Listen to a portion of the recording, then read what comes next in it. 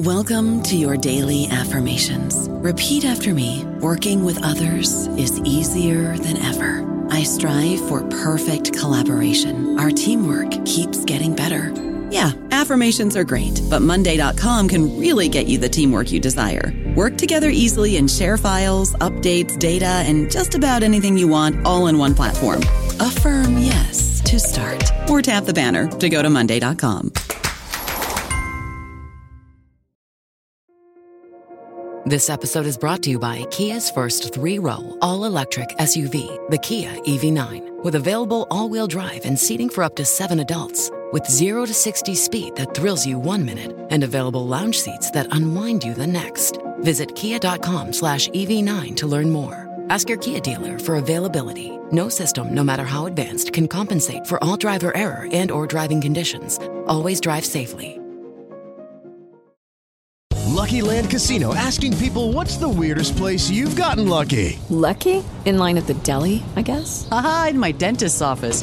More than once, actually. Do I have to say? Yes, you do. In the car before my kids' PTA meeting. Really? Yes. Excuse me, what's the weirdest place you've gotten lucky? I never win and tell. Well, there you have it. You can get lucky anywhere, playing at LuckyLandSlots.com. Play for free right now. Are you feeling lucky? No purchase necessary. Void where prohibited by law. 18+. Terms and conditions apply. See website for details. Welcome to the New Books Network. Welcome to the education channel of the New Books Network. I'm your host, Tom DeSena, from the Department of Communication, Journalism, and Public Relations at Oakland University. My guest today is Jason Resnikoff, the author of Labor's End: How the Promise of Automation Degraded Work. Labor's End traces the discourse around automation from its origins in the factory to its wide-ranging implications in political and social life. As Resnikoff argues, the term automation expressed the conviction that industrial progress meant the inevitable abolition of manual labor from industry. But the real substance of the term reflected industry's desire to hide an intensification of human work and labor's loss of power and protection behind significant machinery and a starry-eyed faith in technological revolution. The rhetorical power of the automation ideology revealed and perpetuated a belief that the idea of freedom was incompatible with the activity of work. From there, political actors ruled out the workplace as a site of politics, while some of labor's staunchest allies dismissed sped-up tasks, expanded workloads, and incipient deindustrialization in the name of technological progress. A forceful intellectual history, Labor's End challenges entrenched assumptions about automation's transformations of the American workplace. Jason Resnikoff is an assistant professor of contemporary history at the University of Groningen in the Netherlands. Jason Resnikoff, welcome to the New Books Network. Oh, thank you so much for having me. It's really great to be here. Congratulations on this book. It really is an excellent and wide-ranging account of a thoroughly fascinating subject. Before we get into the substance of what you've written here, let me ask, what brought you to this project?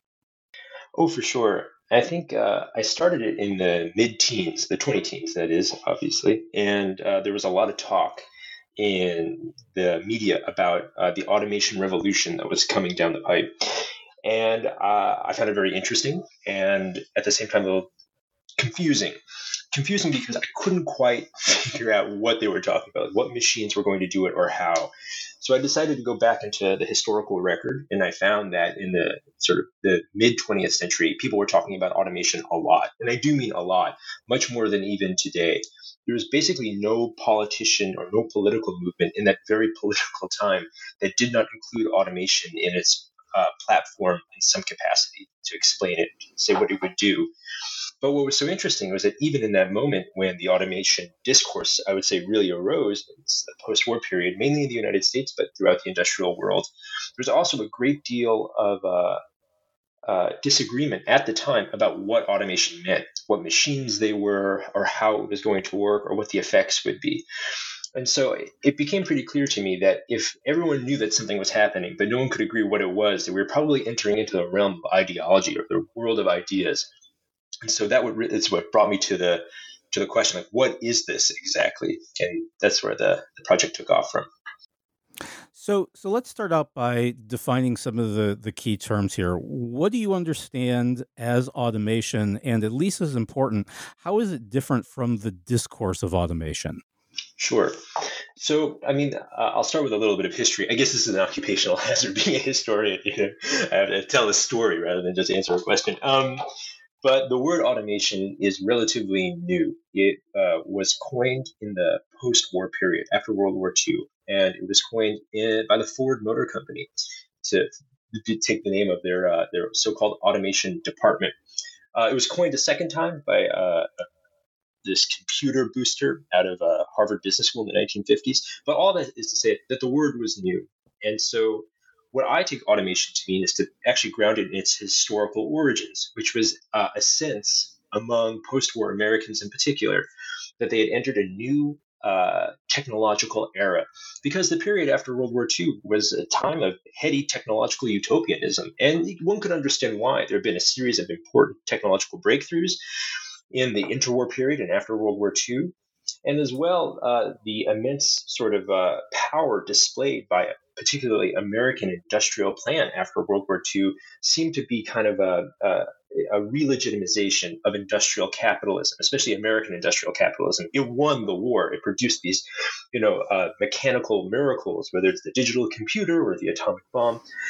And so this sense of a new technological era dawning, mixed with all of this optimism, sort of allowed post-war Americans to believe that perhaps the old problems of industrial civilization could be solved with machines. Machines themselves would fix political problems. So my argument is that what the word automation was meant to do was to capture this sense or this desire, this utopian desire among Americans. And so the basic gist of it was this, to come back to answer at long last your question, was that what automation is, or what the discourse is, and I think those two things are the same. What automation is an idea, which is that it's basically a story. And the story is this, that all technological progress or all technological development tends towards the abolition of human labor, and particularly physical human labor from industry.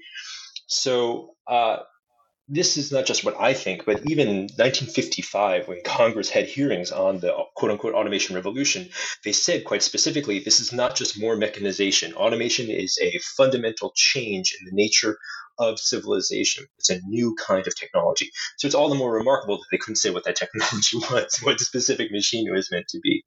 So I find when people use the word automation today, sometimes it is used just to mean like a machine is now literally doing what a person used to do. But usually, even when they're just saying like this machine now does what a person does, the word automation obscures more than it clarifies. It's not a specific technology. It's not a specific process. It isn't just making things automatic. Usually the implication is that now machines have taken over and that they're going to continue to do so in a kind of technologically determinist through line. So that it's that there's this inevitable demiurge about civilization, particularly industrial civilization, that destroys human labor. And so I would say it's actually impossible to sort of take out the technical meanings of automation from its ideological meanings. They're one and the same. That's what I would say. So your book then goes on to explore a series of sites where the automation discourse is deployed. The first, and this is perhaps the most obvious, and I'm talking to you from a suburb of Detroit, so we're surrounded by it here. The local historical museum, for instance, has a very large display. It occupies a huge space that shows a Cadillac being assembled over and over and over again by robots. And even the Rouge factory tour, the Rouge factory that was made so famous by the Ford Motor Company, now has a public tour where you can go in and watch F-150s being built. And most of what you see from that tour are, of course, these robots. So how is the idea of automation deployed in the post-war automobile industry? Oh, for sure. So the way it works is, and I just have to say, as I'm going to answer that question, that those tours sound very similar to tours people used to take of the GM Lordstown plant in the early 1970s, where they watched these robots do it. And then, of course, there's a huge strike at that plant in '72. But it was like the same story. No, but in the automobile industry, the idea of automation sort of hits the ground in 1946, 1947. And the idea was that they were the Ford Motor Company after World War II was going to retool its factories. And they brought in actually a series of what were at the time rather old machines. They were called transfer machines, and they dated back from the 1880s actually. And then what they did specifically was that they would usually machine rough cast engine blocks. And then if you put a bunch of these transfer machines together, you would get a transfer line. And the idea was you put a rough cast engine block at one end, at the other end would come out a finished engine block. Those would be ready to, you could put the cylinders in, you could put it right in the car. And they pointed to this and they said, this is now automation. It's getting rid of all of these workers. And soon this specific technology will, somehow implicate the entire plant, and there'll be no more workers in any of these Ford factories. GM and Chrysler were also bringing in transfer machines at the time. But I think what I found in the record was that this was actually a speed up. Yes, indeed, these transfer machines, which again were old technology, not new, were useful in speeding up a very narrow portion of the work. And so if anyone were to go to the engine line, and specifically the transfer line, and see this, it said there are no more workers in this factory. But in fact, the workers throughout the factory who were now doing other tasks that weren't implicated immediately by these machines were working harder and they were working faster. But that's just like the very immediate use of the word automation in the automobile industry, because in fact by the late 1940s every new machine that was brought in to the Ford Motor Company and GM and Chrysler was called automation. It was a constellation of all kinds of different machines, not all of which by any means got rid of workers or fired them, but a great many of which sped them up a great deal. And so the kinds of machines that both management and workers are describing in the 1940s, 1950s, and 1960s, a lot of them are actually just old machines that are now running faster. And you'd even have workers saying, we're working at the new automation speed up, which would seem to be a contradiction in terms, right? So, and I would say that the main actual intervention, or the thing that was really new in Ford and on actually in most automobile factories in the 1940s wasn't any specific new kind of machine actually, but was the presence of a militant industrial union, the UAW. And that's where we get to the real origins of automation, I would say, which is that after World War II in particular, I mean, certainly after the passage of the National Labor Relations Act, 1935, but really after World War II, it was sort of common sense now that while unions had been limited in their radical qualities, they were nevertheless a pillar of humane civilization. You couldn't be a responsible factory owner and say that you hated unions in principle. Instead, factory owners had to find, or certainly corporations had to find other ways to try to limit or even to evict unions from the shop floor. And so one of the ways that the Ford Motor Company did it was with this concept of automation. And the argument was basically this. It was that, yes, unions are good, but unfortunately, technological progress itself is saying that we won't need workers anymore soon. So actually, while we seem to be, degrading the working conditions of workers, this isn't management trying to gain power. Rather, this is just history unfolding, and this is what progress looks like. And so that's what really ended up being automation on the shop floor in the automobile industry. So you'd go to all these different shops and you'd have workers saying, like, automation is really a killer. They fired a bunch of people, and now I'm working like as hard as two people used to work. Man, automation's crazy. And that's generally how it unfolded. So it comes out from this immediate mechanism, the transfer line, and then very quickly it implicates many other aspects of production, so many others that it really isn't a specific technology anymore. So after you sort of lay this groundwork in the automobile industry, you start to explore a series of what might be less obvious sites where the automation discourse is used really to effectively disempower workers. Talk to us about the how automation starts to transform clerical work. Oh, yeah. That was actually the most surprising bit for me as well. So everyone's automation gets its second bite at the apple, or what really brings automation into public, is the publication of a book called Automation, the Invention of the Automatic Factory, which is written by a guy named John Diebold. John Diebold was real muckety-muck. He knew a lot of famous people. A lot of famous people hung out with him. There's Ayn Rand, or JFK's administration tried to bring him on board. He was friends with members of both Republicans and Democrats. He knew the CEO of RCA, all of these things. But he becomes a major booster of the automation discourse himself, and the New York Times would call him automation's evangelist.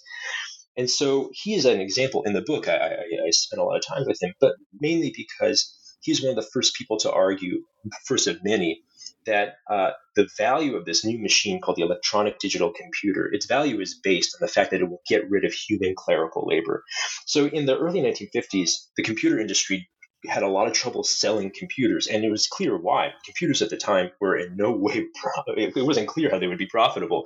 They're really big, they're incredibly expensive, and they just do enormous calculations.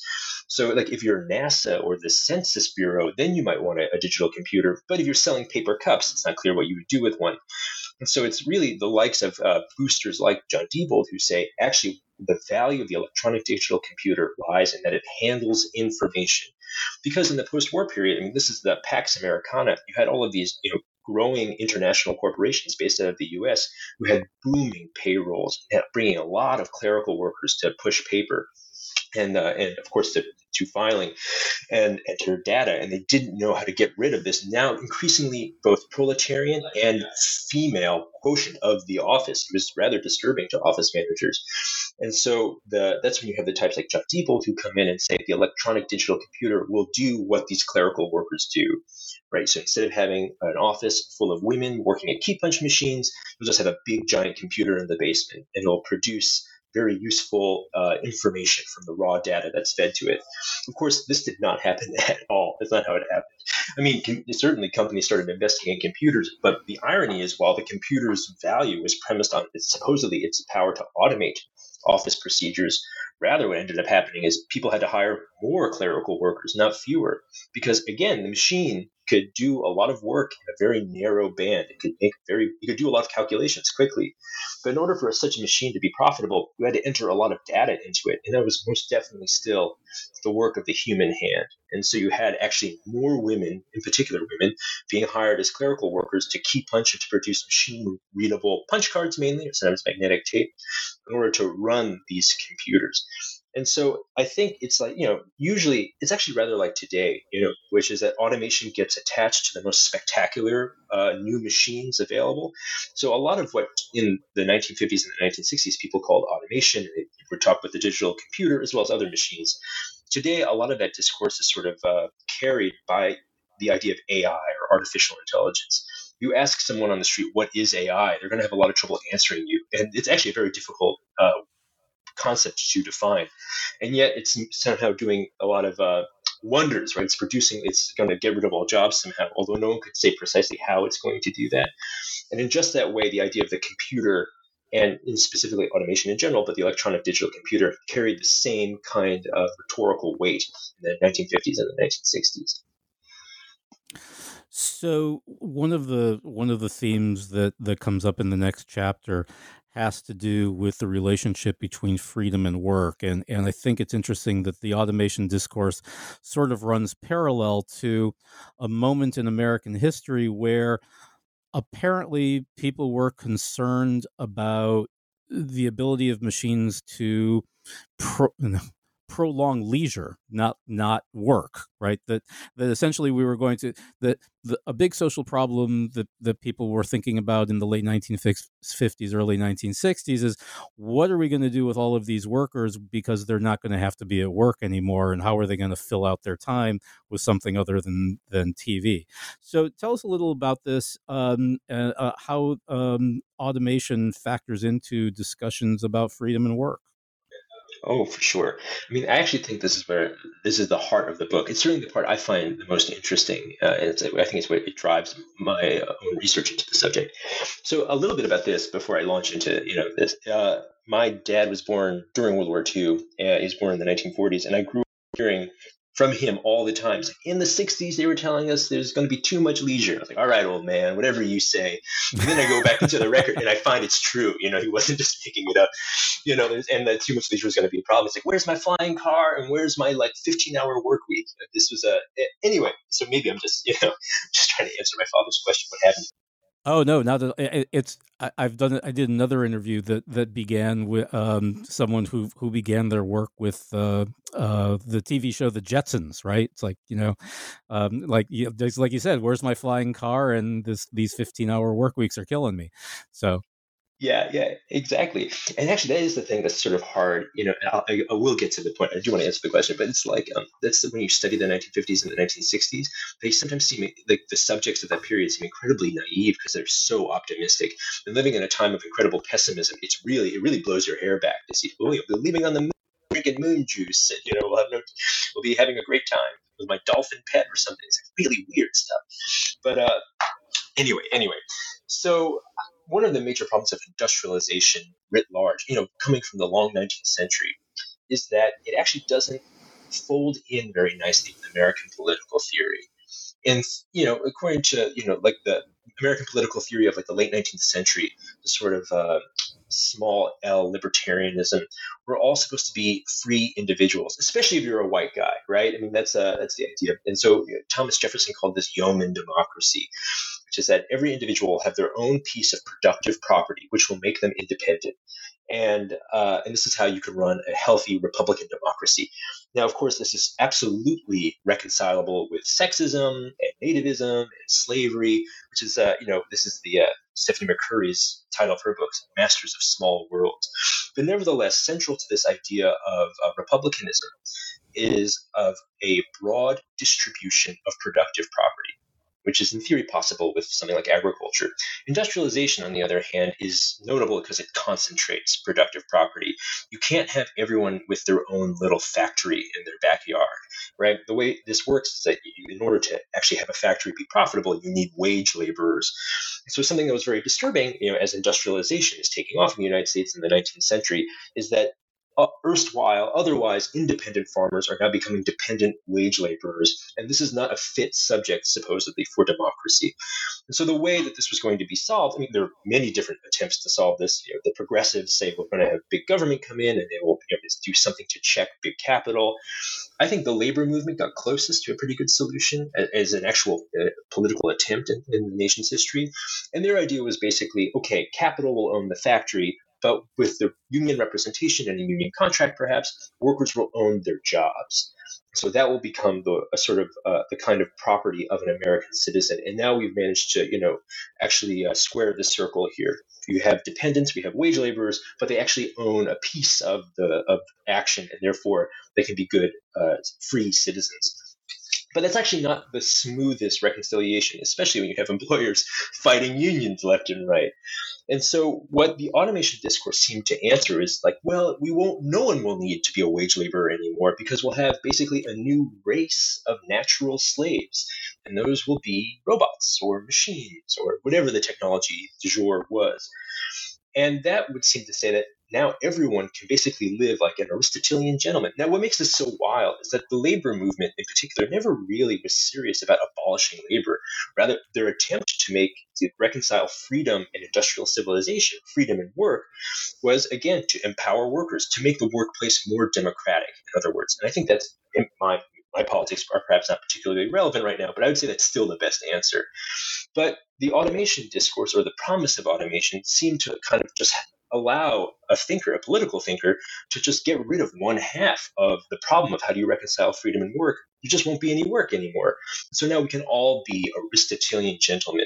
And what's weird is that no one in American political theory had really argued that work itself was the cause of oppression. Only two groups of people kind of had a dalliance with that kind of argument. Most people had said a free person works for himself.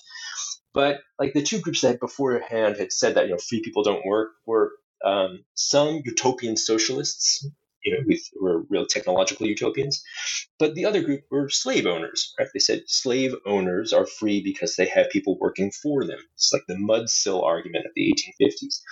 So, but now with the promise of robot slaves, it would seem everyone could be free. according to this particular aristocratic definition of freedom, which is you are free because you have someone working for you. Now, this, of course, didn't happen, and I would say there's some serious problems with this argument. If anyone still needs to be working, because it is actually, in essence, a definition of freedom that requires at the very least, the theoretical and often very really the material degradation of working conditions for people.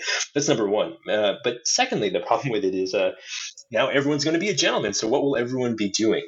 And this is what led into the concern over leisure in the post-war period, right? So this idea of freedom is no longer just independence, but now is actually like leisured sophistication. And, you brought out a lot of the snobbery in the American political discourse of the 1950s and 1960s, because it seemed that most people were not prepared to be gentlemen. And so there would have to be some kind of national project to make sure that everyone could be basically a Harvard grad or someone who could, discuss Homer and the Iliad and enjoy, Mozart. I actually like all those things myself, but I don't think they're the foundation of being a good human being. And again, the problem with this was, if you're going to define freedom as leisure rather than as independence, it means that anyone who's still working will be necessarily in a condition of servitude. And actually, one of the remarkable things that I discovered when I was doing research for this was how many good liberals and even left liberals ended up arguing in the 1960s that antebellum slavery before the Civil War, had been justified because of the civilization's stage of development, right? And no abolitionist of the 1850s or 40s or 30s would have said that slavery was conditioned by nature or that it was conditioned by economic development alone. You'd have defenders of slavery saying that.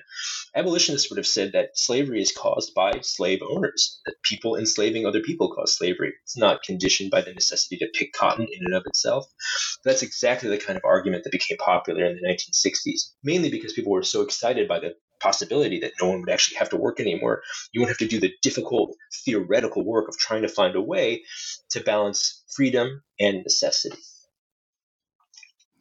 So one of the themes that interests me the most here concerns the degradation of work that happens really throughout all of the sites that you explore. And in Chapter 4, you show how labor unions, often aided by federal policy, not only failed to resist this degradation, but often participated in it. Yeah, that was extreme. I mean, I think there are two examples where that is most notable, but the one I think that'll be probably the most well known to listeners of this podcast will be Harry Bridges and the ILWU, which is the West Coast Dock Workers Union. And to explain it, so why would union leaders be in favor of material changes to the means of production that made it harder to organize, that made jobs worse, and that ultimately disempowered workers on the shop floor, right? Why would a union leader be in favor of that?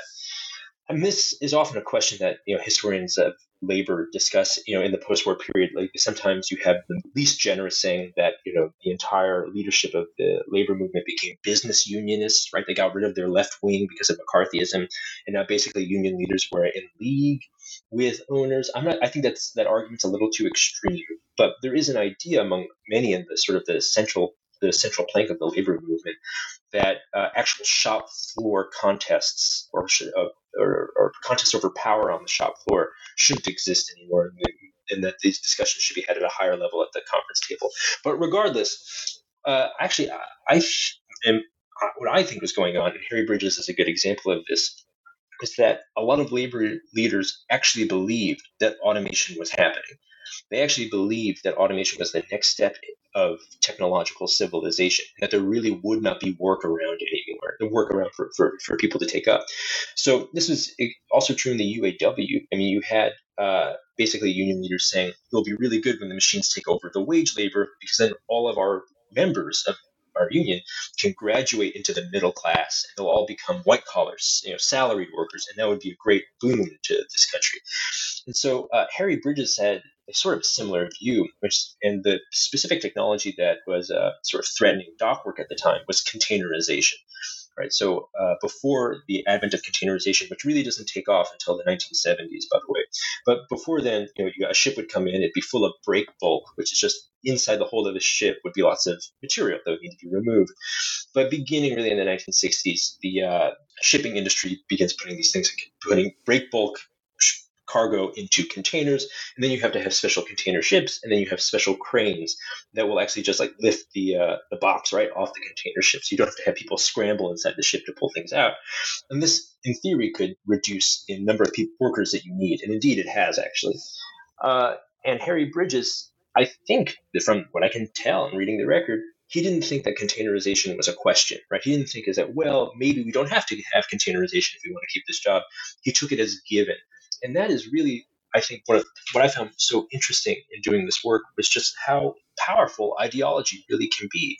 There's this idea that technology was a self-perpetuating force in and of itself, that it wasn't something that could be democratically shaped, that the changes to the material world were sort of imbued in the technology itself, that no one was making the choice for what the changes should be. That simply wasn't true. Bosses were making these decisions. But especially among union leaders, they were kind of unsure about whether they would be able to actually contest what these material changes were. So instead, they end up doing a lot of catch-up, right? They're reacting to the changes that are taking place. So for Harry Bridges, and the reason he's such a good example, is he said, okay, we're going to actually lean into mechanization. We're going to lean into containerization. Instead of trying to fight it, we're going to, in fact, just make our employer or make the employer buy us out of our jobs. And so the way he did that was, he helped to sort of to negotiate the modernization and mechanization agreement, the M&M agreement. And in that, it was that, as the shipping company brought in more containers, they would have to give what jobs were remaining to workers who were there. They had to guarantee them an annual income. And finally, on top of all of that, they had to guarantee them incredibly good retirement benefits. And of all the unions that had to deal with this kind of mechanization in the post-war period, I would say the ILWU did it best. So, but at the expense of a future generation of workers. And so I think it's like, in order to answer the question, why would labor leaders not fight this so hard? We really do have to retreat to the answer of both ideology and uncertainty. And so you can either get the boss to buy you out of the job that they're taking away from you, or that they're degrading, or that they're sending abroad, or you could try to fight it. And the people who tried to fight it was like the UPWA, that's the Union of the Packing House Workers of America. And there they were far less successful. In fact, so much less successful that the entire union fell apart. It doesn't exist anymore. And in fact, now meat packing is, again, as it was in the 1920s, one of the worst jobs you could have in America. Yeah. In addition to, I guess this was sort of a disheartening chapter that it was depressing, especially to see, around here, Walter Reuther is still regarded as something of a hero, but to the degree to which even he was sort of complicit in some of this.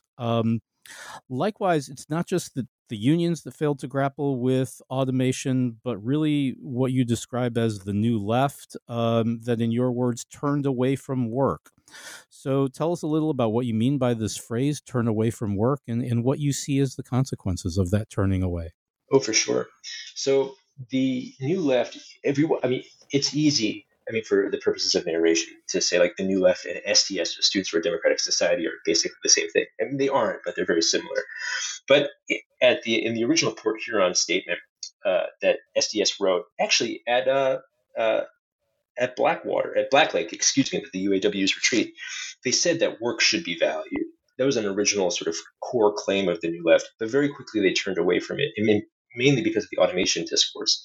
And there was this belief that, especially among sort of people who were revolutionaries or revolutionary adjacent, they're trying to find two things, right? Where is the revolution going to happen, and who will be the vanguard of the revolution? This is almost like a Marxist way of thinking, that which people are specially positioned to make the revolution, to make it possible.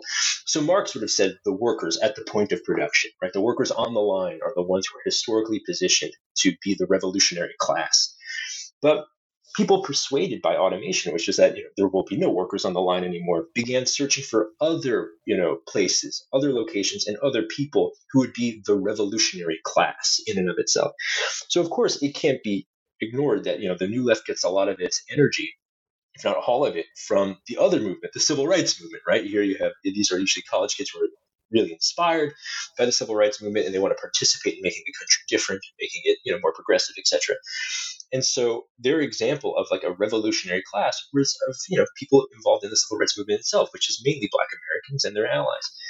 And so for the New Left, they begin actually trying to, where can we be activists and where can we turn? And instead of being like an older generation, like the 1930s generation of activists who would have gone into the factories, usually under the auspices of one party or another, instead they said we are going to organize among the unemployed. These are the people supposedly about to be kicked out of work because of automation, and we're going to organize among college students, because these are going to be the new skilled people, right? That automation won't need workers anymore, but it will need managers. It's going to get rid of muscle work and it's going to produce brain work. And therefore, we have to make sure we have all of the brain workers radicalized on campus, which is where a lot of the New Left was happening anyway, right? And so, because basically what automation as an ideology did for management was it said that the shop floor was no longer a political space, right? There aren't any workers there. There aren't any people there. Politics is only will follow people. And that this is, not a choice by management, but this is history itself is telling us that the actual workshop is no longer political. Therefore, you have people searching for other political spaces. And these seem to be in the streets, or at shop counters that you need to desegregate, and finally on college campuses themselves. And so this was an incredibly persuasive line of thinking on the New Left. It just didn't seem to make sense to go into the workplace to organize if that workplace wasn't going to exist anymore, if no one was going to be there. Now, what's kind of wild is when the New Left actually begins trying to organize among the unemployed, they discover that all the people supposedly about to be let go by automation weren't let go, and that work was still, in fact, important. It was still happening, but it was by then it was already the late '60s, and they had different fish to fry, like the anti-war movement, etc. And so I think there was one segment of the New Left that eventually turned to workers. That's like the Progressive Labor Party. But those folks were kind of neo-Bolsheviks. They were a little strange. They were a minority of the New Left, to put it mildly.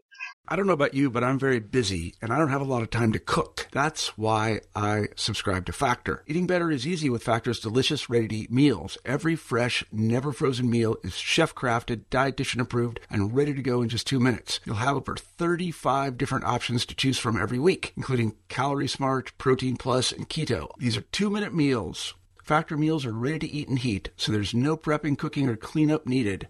They're flexible for your schedule. Get as much or as little as you need by choosing your meals every week. Factor's the perfect solution if you're looking for fast, premium options with no cooking required. Sign up and save. We've done the math, and this is important. Factor is less expensive than takeout, and every meal is dietitian approved to be nutritious and delicious. Head to factormeals.com/NBN50 and use code NBN50 to get 50% off. That's code NBN50 at factormeals.com/NBN50 to get 50% off. So as the story kind of progresses and we keep moving away from all of those robots putting together Coupe de Villes on the factory floor, your sixth chapter takes us as far away as I think it is you can get and into the domestic sphere. So what happens when automation, as it were, comes to the home? Yeah. I mean, so, when does automation come to the home, if it's going to come at all? I mean, one of the, there's an architecture critic of the 1940s, his name is Siegfried Giedion, and he said that the interwar period, like 1918 to 1939, was a remarkable time in the history of industrial civilization, because that was the period of full mechanization, which is to say that like industrial modes of production and reproduction become intimate to people's lives. And that when it comes to the home, that's definitely true. Le Corbusier would say, right, the home is a machine for living. But it's really in this period that you begin to see, especially in the United States, like individual homes being plugged into networks of power, right? Whether it's plumbing or it's electricity or it's roads, and eventually in the post-war period, it'd be like highways and things. But that there's this sense that the home is becoming increasingly mechanized. And this is at the same time that domestic servants become increasingly expensive and harder to hire. And so there was a discourse around housework being automated in the post-war period. And this actually coincides with, sort of what Betty Friedan would call the rise of the feminine mystique, right? These are retreats from earlier feminist movements and eventually the rise of the second wave of feminism, but not before you had sort of the reassertion of these really very strictly gendered roles about social reproduction. And so there's a discussion in the 1950s and the 1960s that all these new mechanisms, both electrification but also actual appliances, will make the home a place where work no longer takes place, that mother will no longer work.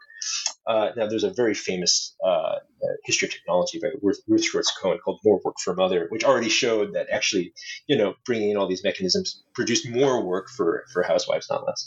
But nevertheless, in the 1950s and the 1960s, there's this idea that it's not clear what women are going to do in the home anymore because now they have all these robot servants helping them. And if viewers haven't seen it, they should definitely YouTube it. But Ronald Reagan was a spokesman for General Electric, and he and his wife did an advertisement where you have Nancy Reagan sitting in her, really cool 1950s slick pad with all her little electronic things. She's saying, my electronic servants do all the work for me. Right? This is the level of discourse that's being projected into the nation. And that's before the Roomba. Right, and that's even before the Roomba. Now, and the problem with this, of course, is that it's just like two things that are really weird. On the one hand, it begins to say that there's no work taking place in the home anymore. But second, it also argues that when women are being nothing but housewives, that and of course, this is not true for many women. The women are increasingly taking place in formal wage labor. But then this, according, we're talking here as like on a theoretical level, right? But nevertheless, when a housewife, usually coded as white middle class woman, is at home, she's not actually working when she's taking care of her kids or when she's making dinner or when she's cleaning the house. Rather, what she's doing is she's merely expressing her natural feminine essence. So, of course, when Betty Friedan digs into this, she says, well, this is obviously absurd. Women are really are very unhappy here. But what ends up happening is actually kind of ironic and sort of disturbing, which is that you have a certain plank of both the liberal and eventually the radical feminist movement who actually adopt the automation discourse. They say, like, yes, our houses are increasingly automatic, even though they weren't, and that this kind of labor, which is to say reproductive labor, is beneath the dignity of a human being. No human being should be expected to do this work. And in fact, Betty Friedan argues that explicitly. She says that this is a work really for people with learning disabilities. So there's no way to make social reproductive labor coherent with being a free person. And so Betty Friedan's answer is that women have to be able to join the middle class professions. And so it's not clear who's going to be taking care of the kids or doing the social reproductive labor at all, right? She doesn't address that, which is one serious problem with her argument. But even among radical feminists, someone like who I talk about in the book, it's Shulamith Firestone, who had actually very little in common with Betty Friedan, but who said that actually even literal reproduction is beneath the dignity of a human being, and women would not be free until they were able to escape their reproductive capacity.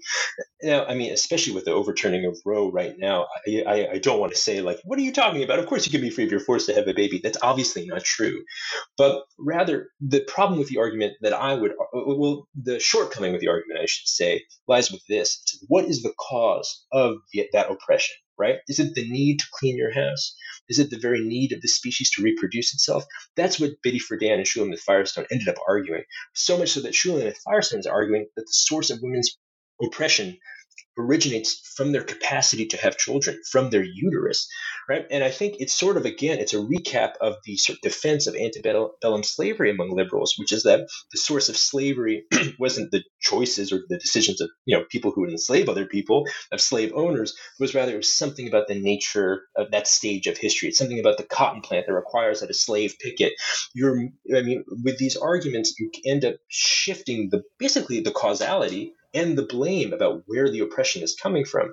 So, I mean, a different way of looking at it would be actually an earlier generation of feminists, someone like Charlotte Perkins Gilman, or what Hayden is called the materialist feminists, who said the best way to liberate people, all people, and especially women, is to share reproductive labor as best you can, right? To actually see to it that everyone has to do it. Many hands make light work, or even to redesign the very way that we live. Instead of all of these nuclear families living in their tiny one-family homes, where they actually require a lot of work, that you do the same thing to social reproductive labor that was done to the textile industry, which is that you share it, you make it a job, you pay for it. That ends up being what the National Welfare Rights Organization argues in the late 60s and early 1970s, which is instead of saying that the very essence of being a woman requires that you be oppressed and that you can't be a free person until you escape basically your womanhood, the members of the National Welfare Rights Organization, the majority of whom were mothers who were on welfare, said, actually, what you need to do is you need to reward this work. If the work of motherhood was paid, if the work of motherhood was recognized and valued as such, then in fact, you could make it coherent with being a liberated human being. And the reason that makes a lot of sense, I would argue, is because the other argument, right, that you can't be free until you escape reproduction, you can't be free until you escape the home, is that means that you can't be free until you have a glut of power. You require a lot of power to do that, mechanical power and all kinds of others. Well, the answer to the National Welfare Rights Organization is the way you get free is by sharing power. Right? You don't need to wait for some future mechanical wonder to arrive, some deus ex machina that's going to set you free. Instead, you say, what do we have to do right now, and how can we divide it up so that, sometimes you have to work and sometimes you don't. Now, this becomes especially tricky with, again, with the overturning of Roe, and I'm not arguing, in any way that that's not absolutely essential for a woman to have control over her own body. That seems pretty obvious to me. But rather, the discussion then becomes, all right, how do you actually reconcile not just the actual right to control your own body and having a baby, but what happens after you have the baby? Let's say you actually want a baby, and you want to have it. How do you make sure you can actually be free with that kid? It's like, well, it would be good if the kid could go, have free daycare and free healthcare, et cetera, et cetera, et cetera. And so if you have to literally escape the human condition to be free, you're going to be in trouble with your politics. That's the gist of it. Yeah, no, and again, I think that's one of the things that I read throughout your book is the way that this automation discourse seems to obscure, other forms of oppression that are really happening, and I think the chapter on the home brings it into stark relief. I was reminded of an article that I read, and I wish I could remember who wrote it, that quoted public opinion polls about robots in different countries. So where, in the United States, we tend to look upon, your term automation with a kind of existential dread, right? It's going to take away my job. And it's going to, all of these, or artificial intelligence is going to do all of these horrible things to my life. That if you cross boundaries and you go to Sweden and you ask the same question, they're like, yeah, cool. The robots will do all of that crap, and there will still be something more fun and useful for me to do. Yeah, I mean, and look, that makes a lot of sense, and that's how a person would talk who feels like they actually have some control over their destiny, right? And I think that's actually what's key about automation, mechanization, but really just the relationship of individuals to the means of production, which is that if you're totally alienated from them, if these changes are happening to you, not with you, if you have no say in them, then of course they will be extremely terrifying and probably won't go your way, to be quite frank. You will indeed suffer when the changes happen. So the answer becomes, one of the problems of the automation discourse is it says, like, once we achieve X moment, when the machines are doing X and Y, or when we have all this power, then we'll all be free people. That's not right at all. People have power when they have a meaningful say over their lives. And you don't need to wait for a machine to do that. You just need to share power right now. And I think one of the part of what makes the automation discourse useful for especially the owners of property is it allows you not to have that conversation. Why don't we just discuss how we're going to do it right now? Why don't we share the work right now, or share the decision making right now? That automation, the discourse shifts that emphasis. It says it makes it seem like machines are making all the decisions in and of themselves, and it makes it seem like no one has any control, which is absolutely not true. So in the second to last chapter, we come to the idea of humanization as a supposed antidote to automation, but it doesn't quite work out that way, does it?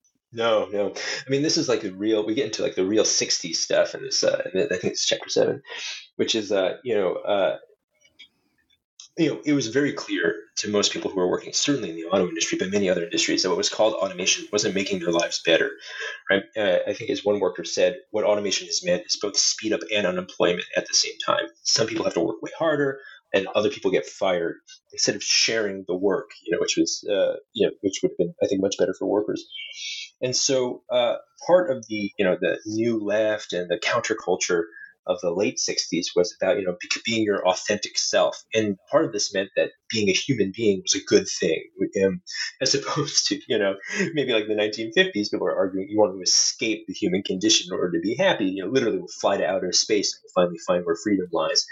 But, in the late 60s, you get a lot of this sort of this back to earth quality. And this is sort of captured in a bunch of sort of superficial ways, like the Earthrise picture of 1968 that the Apollo 8 mission took. But the crunchy stuff, the granola hippie stuff. And this actually ended up being a very powerful answer to the automation discourse. So a few things end up happening, which is that the most important of which is that the United States of America as a nation in the late 60s, early 70s begins to hit all kinds of limits that beforehand people had thought they had escaped forever. So this includes like a turn down in the economy, for sure, a crisis of profitability, stagflation later in the 70s in the decade, but at the same time, environmental limits. It becomes sort of clear that industrial civilization has a terrible impact on the environment that could no longer be ignored by the late 60s, early 70s. So much so that you have someone like, you have Nixon helping to establish the EPA. That's how kind of commonsensical it was. And then finally, you're hitting all kinds of like political limits, the limits of revolution. It's a very exciting political moment, the late 60s and the early 70s. But at the same time, you had the movement fracturing in 1,000 different ways. And so this sense that the economy, the nation state itself, Vietnam, and the environment, that everyone's hitting these limits, also means that the utopian power that had fueled the automation discourse was no longer so persuasive. And at the same time that you have basically the New Deal order beginning to fracture and break apart, that workers who beforehand, even many unionized workers who had been sort of unable to openly rebel or effectively rebel, get that power in the late 60s and early 70s. You see the early 70s is remarkable because it's a period of immense labor militancy. The people who were participating in it said they thought it was their version of the 1930s in terms of the sort of uprising or even rebellion of workers.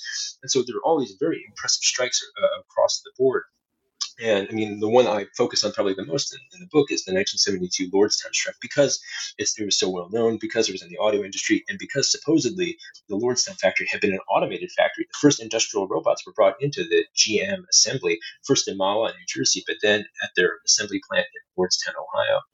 And when workers began rebelling, what was remarkable about that was that they're saying, like, this is actually not new. We hated this situation since automation was, quote unquote, first brought into the plant. And all this meant that we were working very hard. And both management and workers were saying that the line at GM was the fastest line in the world. And okay, there were some machines doing some things, but most of the assembly was being done most certainly by human beings, this quote unquote automated plant. And so it's really in the 1970s that the automation discourse begins to lose the immense power that it had throughout most of the post-war period. And then your conclusion, what do you see as the enduring legacy of the automation discourse? Well, I think there are a few things. One of which is there are many. I think anyone who's a U.S. labor historian or a historian of the labor movement in the United States, I should say, has to explain what happened to the labor movement, right, after the middle of the 20th century. And there's no one thing that went wrong, obviously, in terms of the decreasing worker power in the United States. But I would say one of the enduring legacies of the automation discourse was that at a very pivotal time, it actually helped management to disempower workers on the shop floor, not only literally physically, but also intellectually and rhetorically, right? The labor movement was constantly reacting to the automation discourse rather than either having the ability or the power to call it out, and to try to actually say that the shop floor itself should be a place of democracy, really, immediate democracy. The labor movement never quite got that back from the 1930s. And so that's one sort of like one thing about the automation discourse that's useful to know. I think beyond that, what I find remarkable is the way that the automation discourse kind of keeps returning in new guises. It hasn't been, even now, I started writing this book in the 20-teens because automation seemed to be coming back as a discursive phenomenon. Even now, it hasn't been as powerful as it was in the 1950s and 1960s. But you do see it working in sort of a similar fashion, in particular when people talk about things like AI. You see the same kind of vagueness and the same sense of defeatism and powerlessness. And what I think the final legacy of the automation discourse has been is that it's created the sense that our built world is not a political phenomenon, that it just happens to us. and that therefore we wouldn't bring in democracy or even what democratic institutions still remain to us to try to direct it so that, that we can make choices about how it would develop. I would say that's probably been its most sort of devastating consequence. Yeah. So, and this obviously goes beyond the scope of the book, but I think it's probably worth having the discussion anyway. As you said, the AI sort of morphs some of the previous discourses around automation, and it does have this, tinge of inevitability, right? That all of these things, we're all, we're all going to be driving, we're all going to be driven around in our self-driving cars, I suppose, or our packages are going to be delivered without the intervention of human hands, etc. So what? And again, this is a hard question, but like, what's the answer to that? How do we essentially repoliticize some of those decisions so that it's not simply a matter of people thinking this is the inevitable consequence of computer chips doing things, but instead these are decisions that human beings are making about how to deploy certain technologies in certain ways, and that most of the time they're doing it in a way that doesn't benefit certainly the people who work for them, and then more broadly, the rest of us. Yeah, for sure. I mean, to answer, I would say and not to just compound this problem that you're raising with an even bigger problem, which what about climate change? But really, actually, they are the same question, which is the country needs an industrial policy.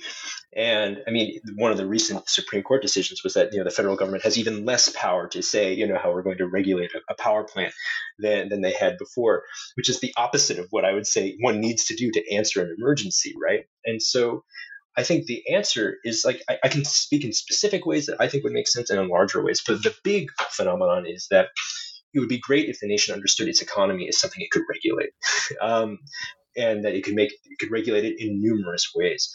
The other ways, like the immediate protections, at least for people who have to work for a living, would be two, and they've been floated for a long time actually, which is that a job guarantee. And part of the job guarantee from the country, from the nation state itself, would include a guarantee to a unionized job, and then also an income guarantee at the same time. You should have both, and that would be a way of actually basically redistributing wealth and power to workers so they actually had some say over what was going on. And then that's at the immediate level. I mean, to get rid of the individual precarity. So then these decisions about changes to the means of production become way less life-threatening, basically.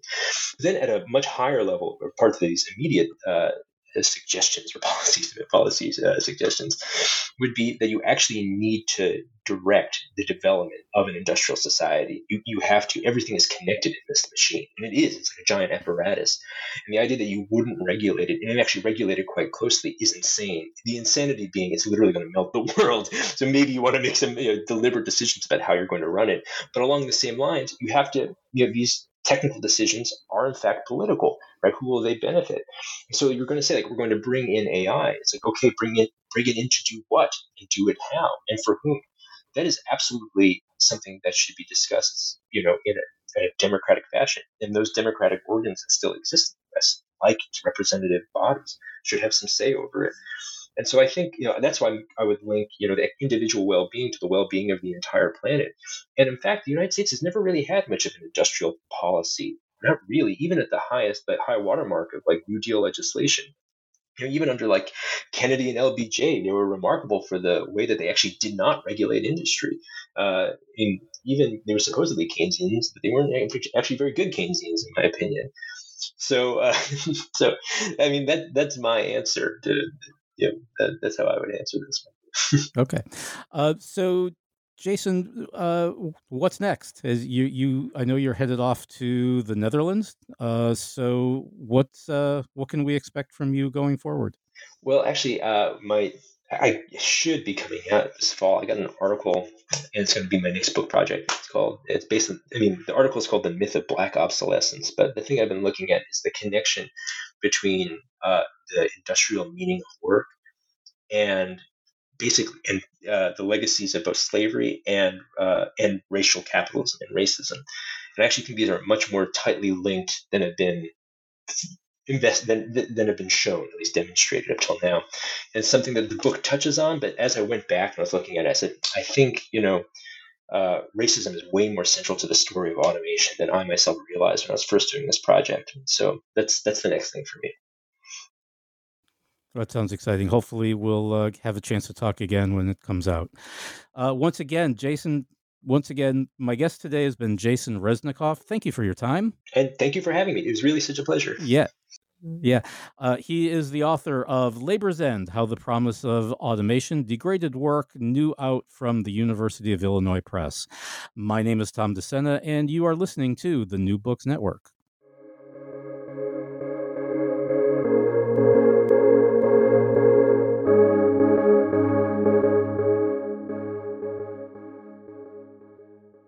With Lucky Land Slots, you can get lucky just about anywhere. Dearly beloved, we are gathered here today to... Has anyone seen the bride and groom? Sorry, we're here. We were getting lucky in the limo and we lost track of time. No, Lucky Land Casino, with cash prizes that add up quicker than a guest registry. In that case, I pronounce you lucky. Play for free at LuckyLandSlots.com. Daily bonuses are waiting. No purchase necessary. Void where prohibited by law. 18+. Terms and conditions apply. See website for details.